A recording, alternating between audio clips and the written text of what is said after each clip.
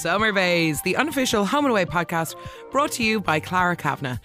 Each week, I'll do a deep dive into the week's events and discuss dilemmas our characters might find themselves in, like, is minding your friend's baby without their permission really a kidnapping?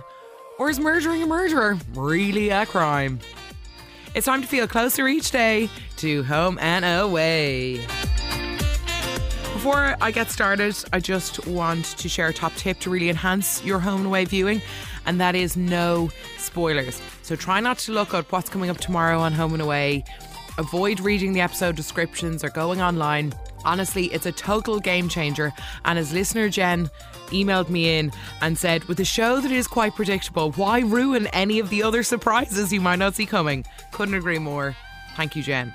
If you want to get in touch with me, you can email summerbayspodcast@gmail.com because I would love to hear from you. And if you like what you hear, I would love if you could subscribe, rate and or review the podcast. That would be so fab.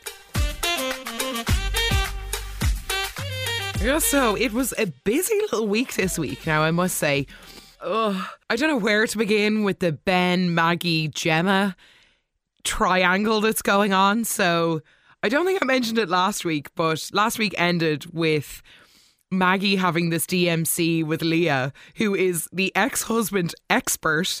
And so that kind of spurs Maggie into, you know, sorting things out and taking control of the Ben situation. But what she doesn't realise is that Ben has a weird but magnetic connection with Gemma. So and when they're talking at the bar, you know, when Maggie sees them, the two of them are like reaching over like the drinks and over the whole width of the bar to like get closer to each other. I find it really strange. I find them an odd couple. It's an odd match. Both are very similar people, but I don't know if they would have ever really... I think they were kind of like the wrong people, but in the right place, if that makes sense. I don't really know where they would... They're the kind of couple where it could go really, really well, or they're just like not matched or something. I don't know. But the biggest thing standing in both their way are both their children and also a bit of Maggie. When Maggie pulls him away from Gemma to bring him out to the balcony and being like, what are you doing? And he's like, it's none of your business. So obviously Maggie then regrets her impulsivity, which I don't blame her for. She's constantly doing that. Doing stuff, then regretting it. Doing it, then regretting it. Still wearing dumpy clothes and still doing these weird facial expressions like, I'm just so happy. I'm just so sad and alone. It's just this pursing of the lips or something. I'm just not into it. But anyway, the intrigue of a forbidden love between Ben and Gemma does pull them closer and closer together, because Ben spends all day in Salt. Sorry, he should have been really drunk by the end of that. And he was wearing a button-down shirt. Like, he's always in T-shirts. It's nice to see him. I really fancy Ben, so it was nice to see him a bit dressed up for once. But where is this going? Where? I find I'm watching all the scenes through my fingers. I'm like, this is wrong. It doesn't feel right. I'm not... Like when he grabs her hand when they're playing pool, it's like, do you want to come back to mine? And then he starts like dimming the lights and setting the mood. It's just everything about it. I'm like, no, I'm just wincing so much. I don't get it. I understand he's really mad at Maggie, but does that really mean you have to be like jumping into bed with another woman or looking for this emotional connection with another woman? He obviously misses that because he's had like 20 odd years of having a wife, and the last good few months he hasn't had kind of like that connection with a woman. But it's just a bit brash or something. It's very un-Ben. When they kissed, it was obviously too much for Gemma and she started to kind of freak out, and then Ben was just so nice. And even though he's doing not a very nice thing, but I love how it opened up the chat about Gemma's late husband, Makare, and it gets her talking about it, because when are we really going to hear that story? She needs to either have a DMC with one of the ladies, but she's not really going to have that kind of an open conversation with her brothers-in-law or her son. And it's such a funny position where she wanted to leave him, but then she didn't, and then she's still left without him. I thought that was kind of sad. So in the wake of all that, then they confide in Ari and Justin respectively.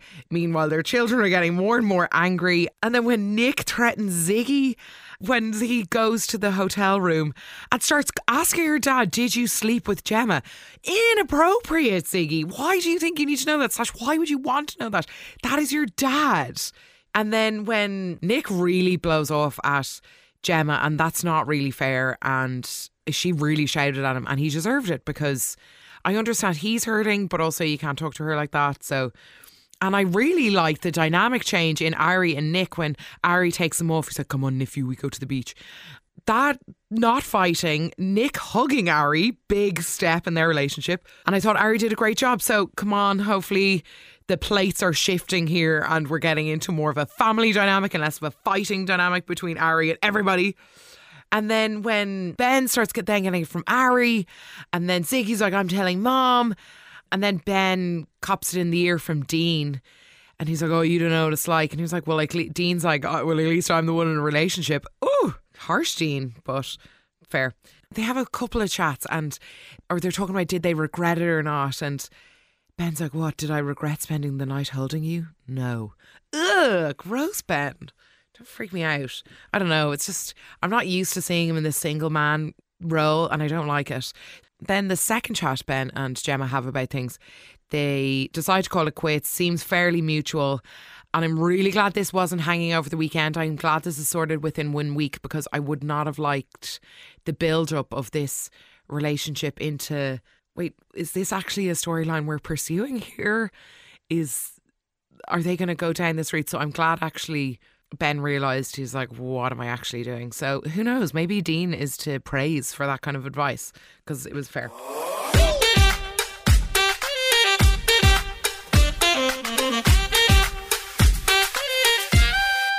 Then moving on to Ryder. So in the wake of Evan's news, Ryder kind of goes into his own bubble, and Rue and Alf are trying to help him through it.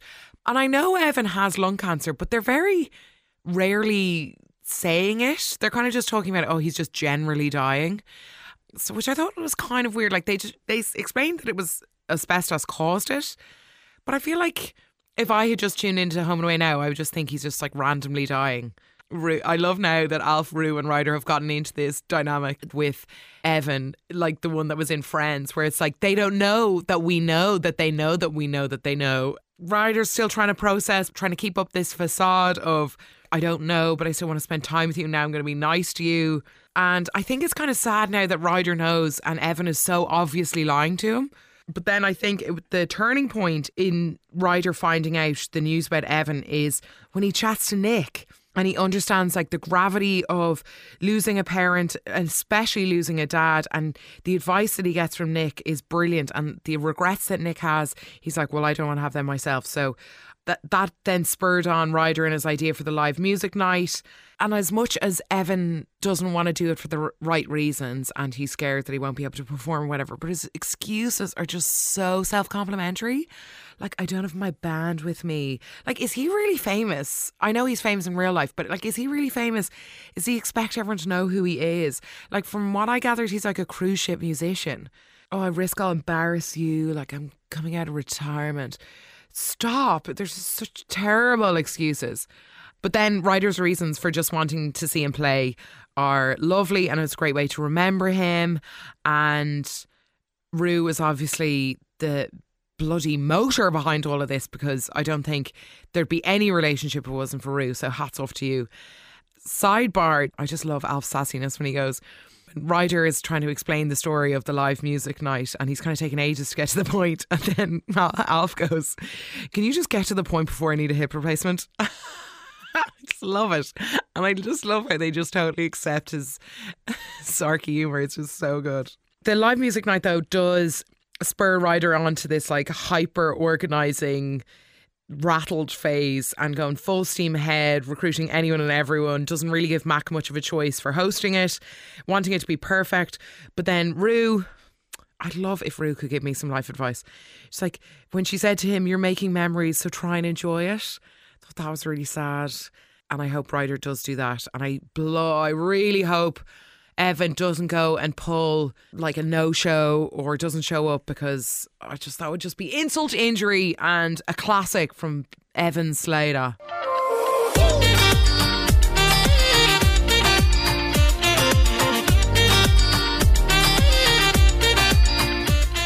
Now on to my most favourite, treasured part of the week. Miss Jasmine and poor little Grace. So she's gone quiet now, gone a little bit under the radar. She's making known to everyone that she's doing fine, she's feeling positive, but she's still in those chat rooms. And the whole issue of Grace teething and keeping Tori up, now the narrative has changed. She's now posting my little girl. It's not like my friend's baby, it's not my niece or anything, it's now my little girl, which is a sick, subtle twist. And Willow sees this. And Willow's like, Tori's a doctor. Why are you doing this? I know there's a lot going on, but I think Jasmine can't just go from being really them having this massive bust up and then not looking. Willow needs to look out for the little signs, because that's actually a massive sign that even Jasmine's in a chat room. And then I thought there was another really creepy moment where they're in the diner and Jasmine's holding Grace and she starts to stir, and then Jasmine goes, "Excuse us." I thought that was really weird. It was a bit creepy. And then when she goes into the kitchen to do the tip from the mum group about the carrots for baby's teething, and then Tori obviously comes in giving quite a Justin reaction, I must say. But look, she's overtired, she's a new mum. But Jasmine reacted like such a teenager. It was like, oh, I was just holding it, it was fine. Like, I'm a nurse. It's very like moody or something. There was no sorry. And then Tori tries to apologise, not once, but twice. And Jasmine makes it so hard for her, like really making work for it and saying like, we really seem to be running into these kind of situations. Why is that Tori's problem? That's actually your problem, because you're being inappropriate and you're crossing the boundary. And now taking to the chat rooms, talking about Tori as if she was a sister-in-law. Oh, that is just not good, Jasmine. So I'm sad Jasmine is in this horrible position in her life where she's doing this to herself and other people, but I'm also really excited to know where this is going to go, because it seems like this story is not going anywhere.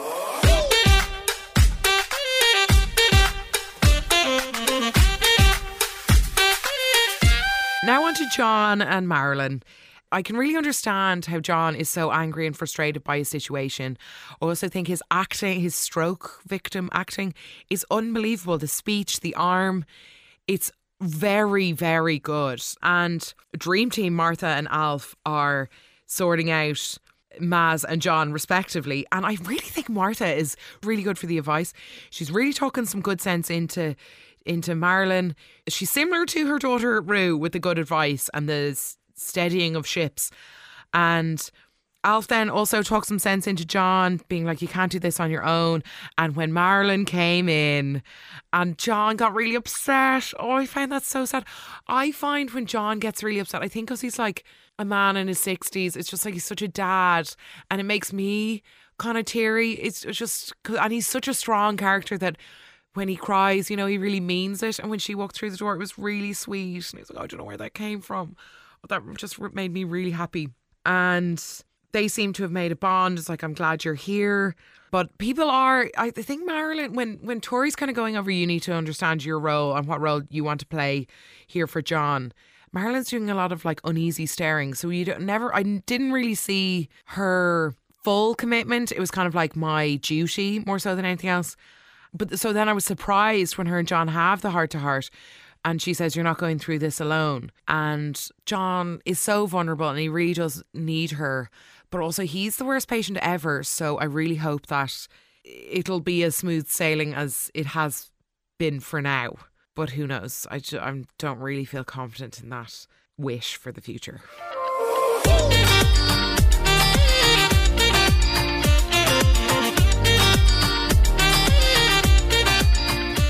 And then, guess who's back? Back again, Miss Bella.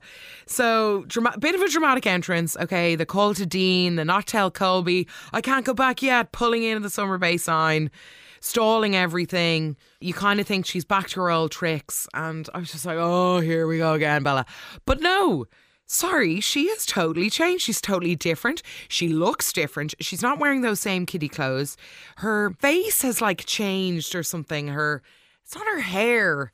She looks older or something. So I think the equine therapy did her the world of good. While she's doing all that, hesitating to see Colby, when Dean tells Colby back at the apartment, Dean gives Colby some huge home truths. You need to give her breathing space, and I'm suffocated just listening to you, so stop it. So she just doesn't want to see you, like, stop. And I think Colby's just entering into old routines, and, you know, Bella definitely called that of him and demanded that from him. And so when he gets the call from the equine therapy centre and hears that she did okay, she's doing really well, and just don't push her. And then when he gets the advice from Tori, she's basically like trying not to spook a horse, so you can understand that. So, but then when she has her lovely letters, that is a great way of communicating. And as Bella says, so you won't interrupt me. And she says in the letter that, Colby, you're not responsible for my happiness. I am. I think it's great now. It's a fresh start. Our relationship needs to change. She's like, I can't rely on you anymore. And that is brilliant, because that's where all the problems were coming from. Colby just thinking he could sort out everything for Bella. So I really am enjoying this gear change. Bella, you're more than welcome if you don't want to try, like, set places on fire or get weirdly obsessed with things. Like when she didn't approve of Ziggy and Dean in the early parts of their relationship, they went on a road trip to do this dirt track racing, and Bella hit in the boot and ruined their holiday. Once we don't get any of that behaviour, Bella, I love you. But the only reunion that didn't go well was Nick.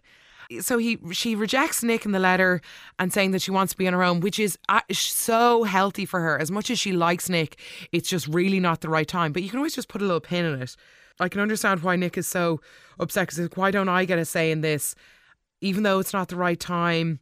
But everyone is making decisions without Nick, and this is just another straw that's going to break this camel's back, because when Nick lost it and started smashing the boxes, it was just so funny, because it's like, you're not doing that much destruction. But giving the attitude to Alf was very, very rude, and saying, stick your job, old man, I'm done. No, Nick, that is just not. You getting dumped is not a reason for that kind of behaviour. And also, your job is important, your family is important. You're also like, 22 or something? You need to be a bit more of an adult here. Like, he's acting a little bit like a teenager. So I just hope that kind of fizzles out. I can understand his frustration, but it's not worth losing your job over, Nick. Come on. Especially after the week he's had with his mum. I know a lot of things are on top of him, but just not Nick's finest moment now, I must say.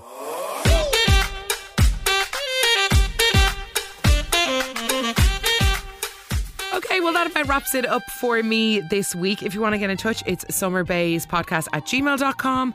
I would super enjoy if you could subscribe, rate and or review. That would be amazing. And don't forget about the no spoilers. Honestly, just give it 1 week and see how you get on. Trust me, it's worth it. Total game changer. All right, g'day, and I'll talk to you next week.